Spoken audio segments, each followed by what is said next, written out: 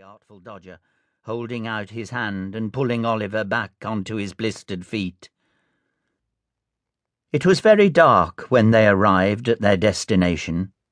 The street was narrow and muddy, and the thick-smelling air was dreadful. Its stench filled Oliver's mouth and nose. Voices of men shouting, children screaming, and babies crying filled his ears. Fear filled his thoughts. The Artful Dodger led Oliver up a dark, broken stairway. Oliver held his breath, partly through fear and partly because of the smell. "Who's this, then?" A shriveled old face, mean-looking and ugly, peered through the darkness. A cold, bony hand reached out and touched Oliver's face, making him shiver. "A new pal," answered the Dodger. As Oliver's eyes grew used to the candlelight, he saw that the ghastly hand and face belonged to a stooped man with long, matted red hair, a sharp nose, and mean, thin lips. Around the room were several rough beds made of old sacks. 4 boys as thin and filthy as the man were sitting around a table.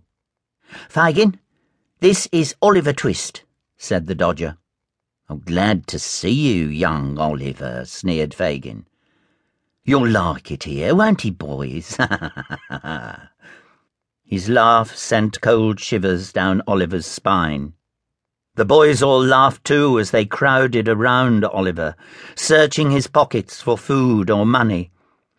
Although Oliver suspected that he couldn't trust his new friends, he had no choice. He ate the little food they offered and fell into an exhausted sleep. Fagin kept Oliver locked in the room for so many days that he became used to the stench and the darkness. He noticed that the boys went out early every morning. They would return late in the evening to give things to Fagin, who then hid the items in a locked chest, cackling and rubbing his hands in delight. "Good work, me boys, good work." The boys played games in which they tried to take things from Fagin's pockets without him noticing. One day, Oliver joined in the game. He soon became good at it. "You're making good progress, young Oliver," praised Fagin. "It's time for the Dodger to show you how to earn your keep. Watch him closely and learn well."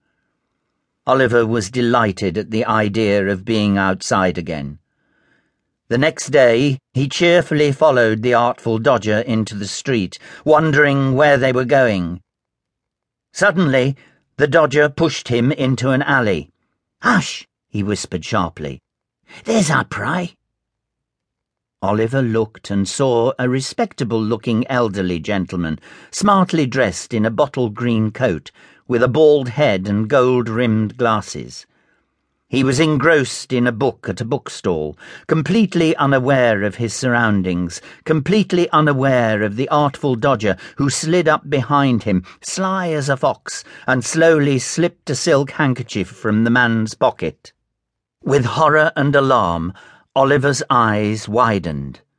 Time stood still. Oliver held his breath. The gentleman noticed that his pocket was empty. "Stop, thief!" he shouted as the Dodger sped away. Confused and frightened, Oliver ran too. "Stop, thief!" More people shouted as they joined in the chase. Everyone was running pell-mell, helter-skelter, slapdash, tearing through the streets, yelling, swearing. Oliver ran faster, terrified. "Stop, thief!" cried 100 angry voices.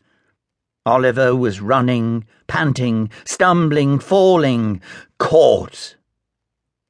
"You young devil!" roared a red-faced giant of a man, roughly pulling Oliver up by his collar. The bloodthirsty crowd gathered noisily around them, like a pack of hungry wolves around a recent kill. "Wait! Don't hurt him!" cried a lone voice from the back of the pack, just in time. It was the elderly gentleman. He had finally caught up and could see the terror in the young boy's eyes.